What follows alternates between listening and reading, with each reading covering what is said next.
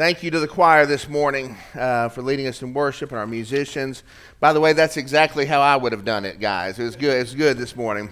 Thank you for exalting the Lord Jesus. And word of thanks to so many people who have prepared for this day. We've been praying for this day for a long time, and so many of us have been looking forward to this very moment where we would be gathered together in the name of the risen Savior.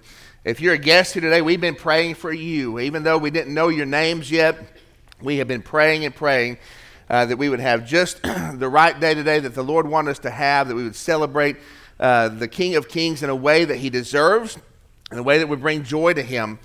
And so I'm thankful so far that God has answered those prayers, and thank you for those who've served and sat on the balcony and parked in far-off places in the parking lot and gotten here early to be ready for this Easter Sunday. There's no other day like Easter. There's no other story like this, that Jesus, who existed eternally as a member of the Godhead, who was rightfully enthroned in a place of perfect privilege and power in heaven, that God in his compassion and mercy would see us, creatures, in our sin, and when nothing else could be done to save us, came on his own and set foot on our dirt and walked through this life, suffering the misery, the hardship, the loss, the betrayal, everything, the temptation that you and I experience.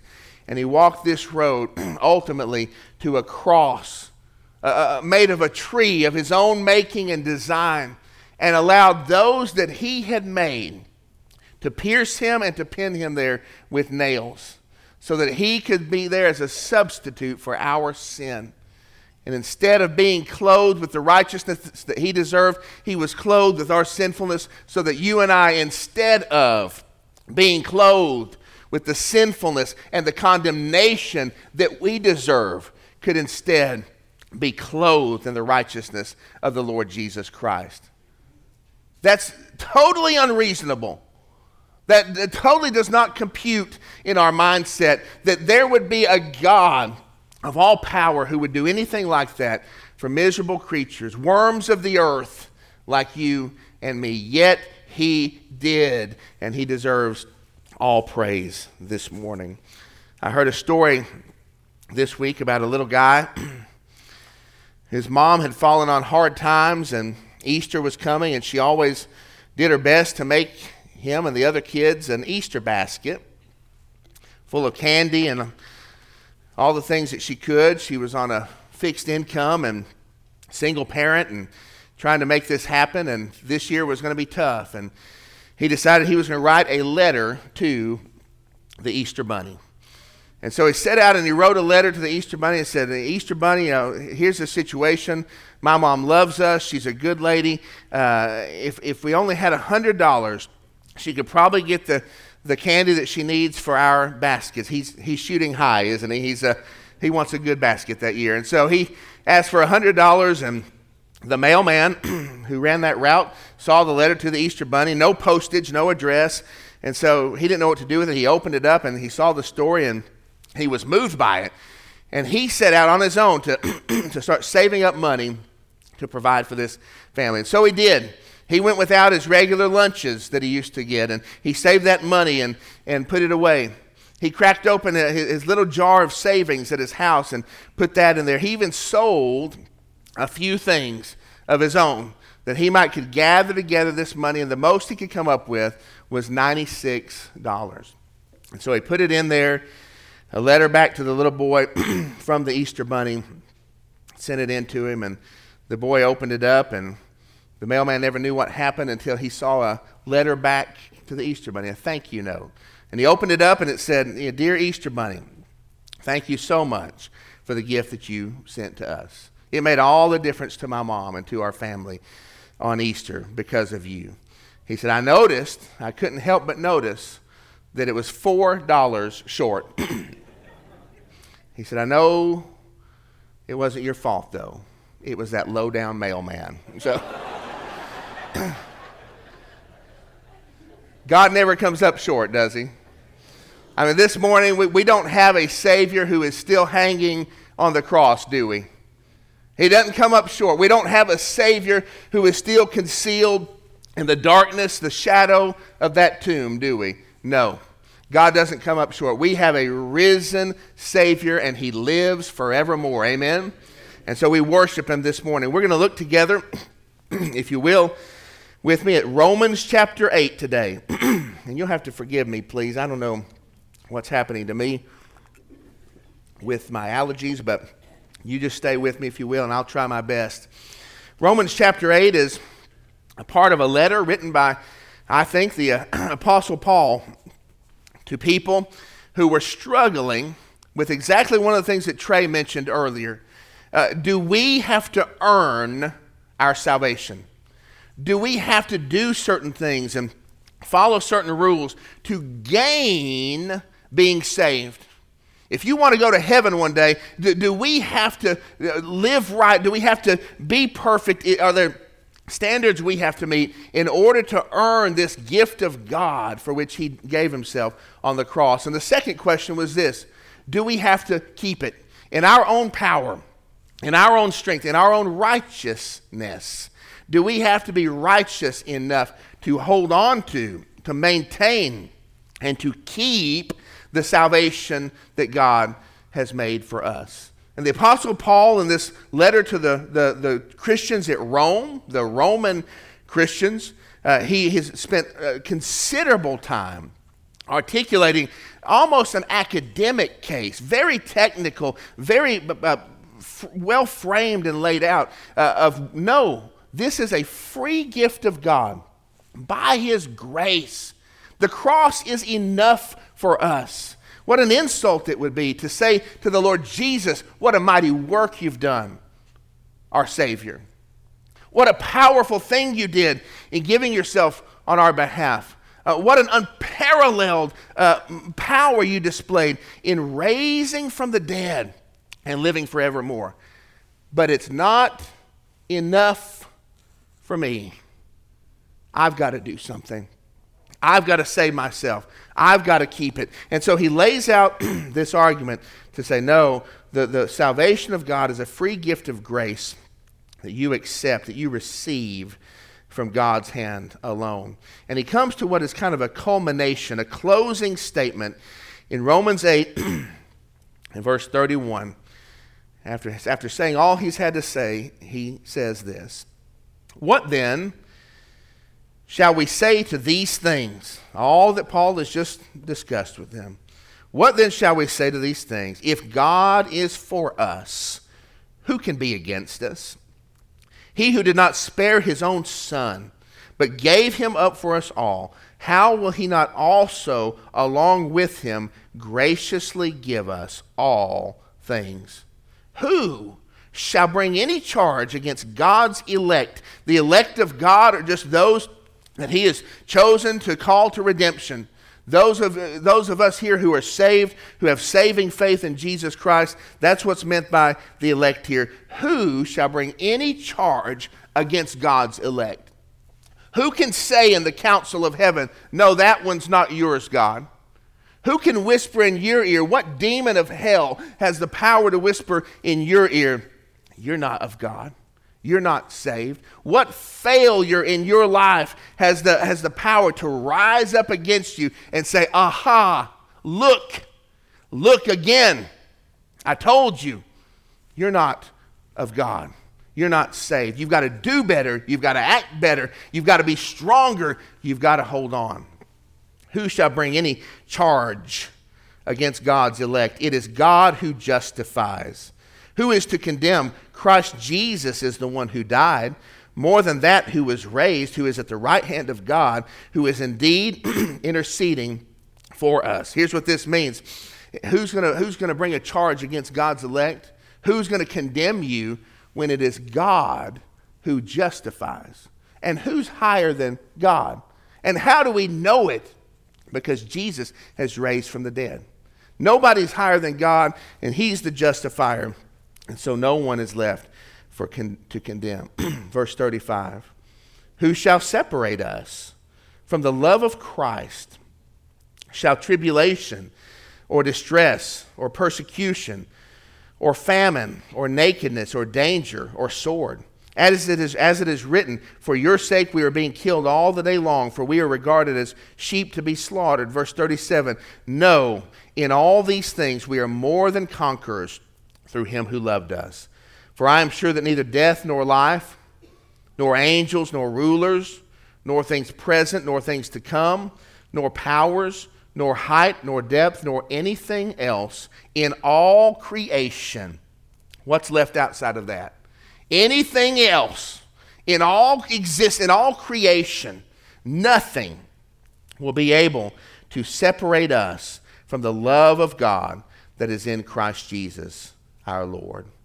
Our title this morning is Because He Lives. Why is it so important that Jesus lives today? There are three powerful, life-giving truths from God's Word I want us to look at together. The first is this: because He lives, we can be rescued completely. Because He lives, we are rescued completely. The first verse 31 and 32, set out to prove the point that when God saves a sinner, there is no force that can rob you back from what God has done. There is nothing that can revoke salvation once God has issued it. No one can overrule the work that God has granted to you and me. How do we know this? The Bible makes it clear in two ways. The first is this: God is the most powerful. Look at the first. Who shall bring any charge against, if God is for us, who can be against us? God is the highest. He is the most powerful. What He says goes, and no one can overrule it. I've been battling one of my utility providers. Calling them on the phone is not a real battle, but I've been talking to them on the phone, trying to get them to change an address for us, for our utility provider. They say, we cannot change that address. I said, well, it's very important because we don't live there anymore, and we're going to have a new address, and would you please change the address? No, we can't. I have talked to people on every continent of the world. I've talked to supervisors and managers, and then they'll put me on hold, and they'll go talk to their manager. And always comes back. One time they said, okay, we think we got it done. And I said, thank you so much. Then I got an email back that said, no, we couldn't do it. It cannot be done. We cannot change the address under these circumstances. And so I looked on the internet for places for customer service for Comcast, just so you know, down on the page, if you look in the search engine, you go page 2, page 3. Way back in one of the pages, I found a little link. It said, "Send feedback to Tom," and so I clicked on it, and it was a page there. It said you can fill out this form and send feedback to Tom at Comcast. And I thought, well, I'm going to try it. So I typed out a nice, very pleasant message to Tom, sent it in. And immediately, before the end of the day, I got a phone call and an email and a text message from Tom's office. I thought, I don't know who Tom is, but I like this Tom. And so I found out later his name was Tom Karinchak, and he's the CEO of Comcast, of Xfinity. And so this link that was on the internet was not supposed to be active anymore. It was buried way down. It was one of these hidden things that nobody's supposed to find. And I just stumbled across it. And before the end of business that week, guess what? My address was changed. Some lady called me and said, I'm calling for Tom Karinchak's office. And what is the problem here? I think we understand. Yes, we can do that. Address changed by Tom, right? And the message here is that no matter what anybody else at Comcast says, at a call center in a far-flung place or at the home office, no matter what they say, what really matters is what Tom says. Tom has taken down his internet site, by the way. Sent me a cease and desist letter. But when it comes to our salvation, my friends, as proved by the resurrection of Jesus Christ, as certified by Him being risen from the dead. This is the certification and the seal of God's power. The resurrection of Jesus Christ proves that it does not matter what anyone else may have to say to you about your salvation. Anyone would bring a charge against those whom God has redeemed. Let it fall flat, because all that matters is what the Lord says. The Bible says in John chapter 8, it says this, if the Son makes you free, listen, you are free indeed.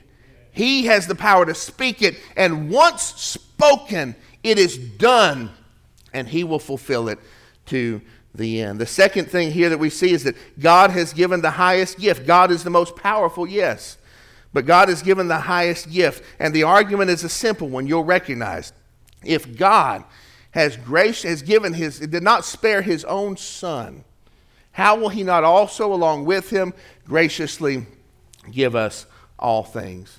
The God who gave us Jesus is not going to withhold now from you the lesser things to enable you to finish to the end. You're not going to lose what God has given you. If he gave us his own Son, then listen, he is going to see you through to the end. The resurrection of Jesus is God's demonstration of his uncontested power to declare that sinners like you and me can be his own sons and daughters. Do you believe that? We are sons and daughters of the King because of what Jesus did on the cross and raising from that empty tomb.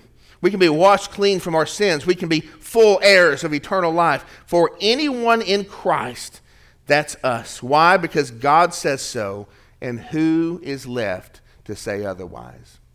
We praise the Lord for that this morning. Because he lives, we can be rescued completely. It's said, it's done, it's final, it's over. Because he lives, secondly, we can be forgiven fully. We can be forgiven fully because of the resurrection of Jesus Christ. You see, it's not only the power of God that matters here. It's not just that he is a powerful God, that his word is better than anyone else's, but it's the actions of God. What is God doing toward us? What is his disposition toward you and me? What's his attitude toward his redeemed? Well, the Bible gives us a clue to that. Who shall bring any charge against God's elect? It is God who justifies. We want to appeal to the highest authority, to the Supreme Court of our salvation, to see what they say. Well, he's sitting up there as a justifier. God is the justifier. Who's going to do otherwise when that's what God is doing? What's Jesus doing? Maybe Jesus could bring a charge against us. After all, he is a co-equal member of the Godhead. Maybe Jesus could. What's Jesus doing according to this scripture? Jesus, Christ Jesus, is the one who died, is the one who gave himself for our sins, now going to turn around and say, aha, got you. I'm taking this back. That's not enough. I'm condemning you. More than that, who was what? Raised in power. And more than that, who is indeed interceding for us. What does interceding mean? It means he's just speaking for us. I mean, he's being our voice before God. Whenever anyone might want to bring a charge against God's elect, whenever Satan might want to condemn, the voice of Jesus is saying, no, I paid for that. I paid for that sin. I just saw Matthew. I just saw what he did. I just heard what he thought. I just felt that anger. And the Lord Jesus intercedes for us and says, no, Lord, Father, he's mine. He's mine. I paid for that sin. He's interceding for us. You know, we're buying a new house up in Pendergrass. And we went up there the other day to meet with the builder and to walk through it for one of the last times and just to talk for a minute. And the builder was kind of looking at us funny. And he he didn't know what to think about us. And we started talking, and finally he said, you know, you've got some rough people in your church. I said, well, how do you know that, you know? He said, well, because they've all been coming up here to look at your house.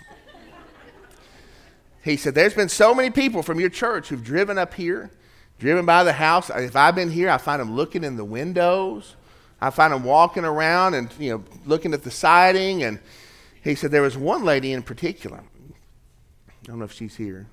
I won't tell you who it was. But there's one lady in particular. And he said, I walked over and I saw her up at the door just looking in the window and shaking the handle trying to get in. And I said, ma'am, can I help you? And she said, yes, you need to let me in. And she said, I go to his church and I want to see the house. And so he said, okay. And he got the key and he let her in. He said she walked through and picked that place apart and said, no, you need to fix this. She said she saw the concrete was a little spotted and she really was bothered by that. She said, what's the matter with this concrete here? I know, what are you going to do about it? He tried to talk to her as nice as he could, and he said, I want you to know, you got some rough folks at Poplar Springs. I said, don't I know it? But, I thought that was a good story. It felt good to me anyway, because I know it's unusual for someone to do that. But to me, it meant that I was cared for. You know what I mean? She thought enough to go up there and to do that. And maybe she was nosy about the house, but it seemed more like that she was protective of somebody that she loved, of me. That she was providing for me in her own way. That she was speaking, interceding for me. See, this intercession that the Lord Jesus does, when he speaks up, when he vocalizes our salvation in the cosmic places, the throne room of heaven, in any place where an accusation or a condemnation or a charge might come against you and me, when someone might want to threaten what God has already made for us, our salvation, the Lord Jesus says, no, no, no. They belong to me. He's interceding, he's providing, he's protecting, he's loving, he's caring for, and he is speaking for you and me. And so if that is the attitude of the risen Christ, the eternal God, justifier and intercessor, if that is his attitude, then who could be effective at bringing a charge against you and me? Right? We're secure in the resurrection of Jesus Christ. The voice of God as our justifier and the pleadings of the Lord Jesus as our Savior stand as the final word on our salvation. They echo in the universe as the eternally decisive and totally incontrovertible ruling of God in all places for all time, forevermore. We're redeemed because Jesus lives. Do you believe that this morning? I'm going to say that again. We are redeemed because Jesus lives. Amen? Amen? Amen. Praise God for the risen Savior this morning. But lastly, because he lives, we can be loved endlessly. What a truth that is this morning. Who shall separate us from the love of Christ? A question that we know the answer to. Who shall do this? Shall tribulation or distress or persecution or famine or nakedness or danger or sword? You notice all the way leading up to death, sword. It's not that it says you're not going to face these things. It's not that it says, hey, if you got Jesus on your side, there's going to be no tribulation or distress or persecution or famine or nakedness or danger or sword. But no, in all these things we are more than conquerors through him who loved us. For I am sure that neither death nor life, and we're all going to face death. Every one of us is going to face death today. Not today, but we're going to all face death. Every one of us today is going to face death. Even in the face of that, nothing can separate us from the love of Christ. You see, there are a lot of things in life that can separate us from things that are dear to us. We were supposed to have guests here today from Chattanooga. They didn't make it because of sickness, but just 2 weeks ago, family, 5 kids, ranging to oldest is 15 and down, mother and father who love the Lord. The mother died of cancer just a few weeks ago, at home in front of her family, laying there in the bed, an agonizing situation. We've been corresponding with, most importantly, with the children, and I talked to their dad on the phone, I think Friday night, and they're in an awful place. I mean, I wish I could tell you that I left the conversation with them saying, it's all going to be okay, it's in the Lord's hands, And they know that. But the pain there is indescribable. And it's lasting longer than anyone would want. And you may have been there too. We'll be separated from jobs. We'll be separated from comfort. We'll be separated from family. We'll be separated from loved ones. We will be separated from our lives at some point. But none of those things has the power to separate us from the love of Christ. And when that dear lady, that mother and wife, went to be with the Lord 2 weeks ago, there was not even a hiccup, not even a flash, not even a road bump in the continuous love of Jesus Christ toward her. She was in the love of Christ the whole time, and that is true of you and me today. Could anything happen to break the love of God? Could any hardship or terror come along that would somehow invalidate what God has done for us in his love? The answer is absolutely no, no, no. By enduring the cruel agony of the cross and passing through the darkness of death, the Lord Jesus proves that there is no pain, there's no cruelty, no betrayal, no battle that has even the remotest chance of severing the constancy of his everlasting love. And we may praise God for that because of the resurrection of Jesus Christ. Jesus doesn't leave no matter what. He's ours forever. Psalm 115, has a description, a very vivid description of the idols, the false gods that people at that time were worshiping. And here's what it describes. They have no mouths, or rather they have mouths, but they do not speak. Eyes, but they do not see. They have ears. An idol, he's crafted to have what looks like an ear, but they do not hear. Noses, but do not smell. They have hands, but do not feel.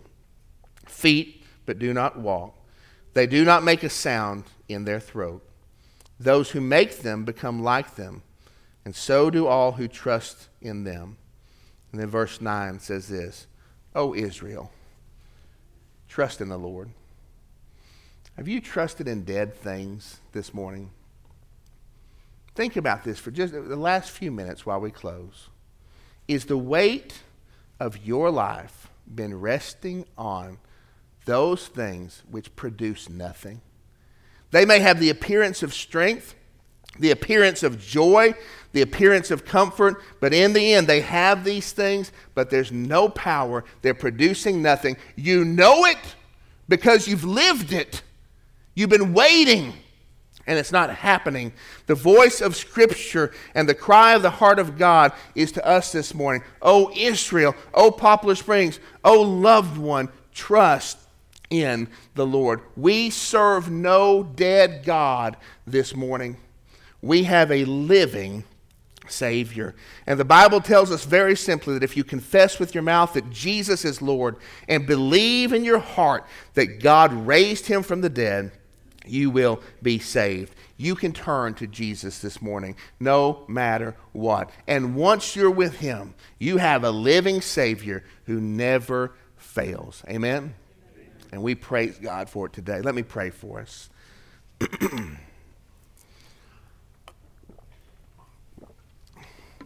Just a moment, I would be delighted to offer you a chance to respond to what you've sung today, what you've heard from the choir, the truths of God from his word. Maybe today you just want to come forward and pray a prayer of thankfulness to a God who has done unimaginable things, has done what we could never do. Maybe today you need to come for the very first time to be what we call saved. It involves rescue, it involves forgiveness, and it involves an undying love. Would you turn to God and say yes to what he wants for your life? Would you confess with your mouth that Jesus is Lord today and believe in your heart that God raised him from the dead? you shall be saved. Maybe today you're a believer, but you know that you really have been putting the trust of your life in dead things, and you want to come back to God. The invitation is there for you as well this morning. Heavenly Father, we thank you for the Word of God and for trusting it to us. And most especially today, we hold up high, we celebrate vividly the resurrected Jesus Christ, our living hope. Thank you that he lives and reigns and intercedes for us. Help it to change us as individuals, as a church. Help us to live in that power as we walk from here today. We offer this to you in his mighty name. Amen. Let's stand and sing, and as we do, I invite you to respond.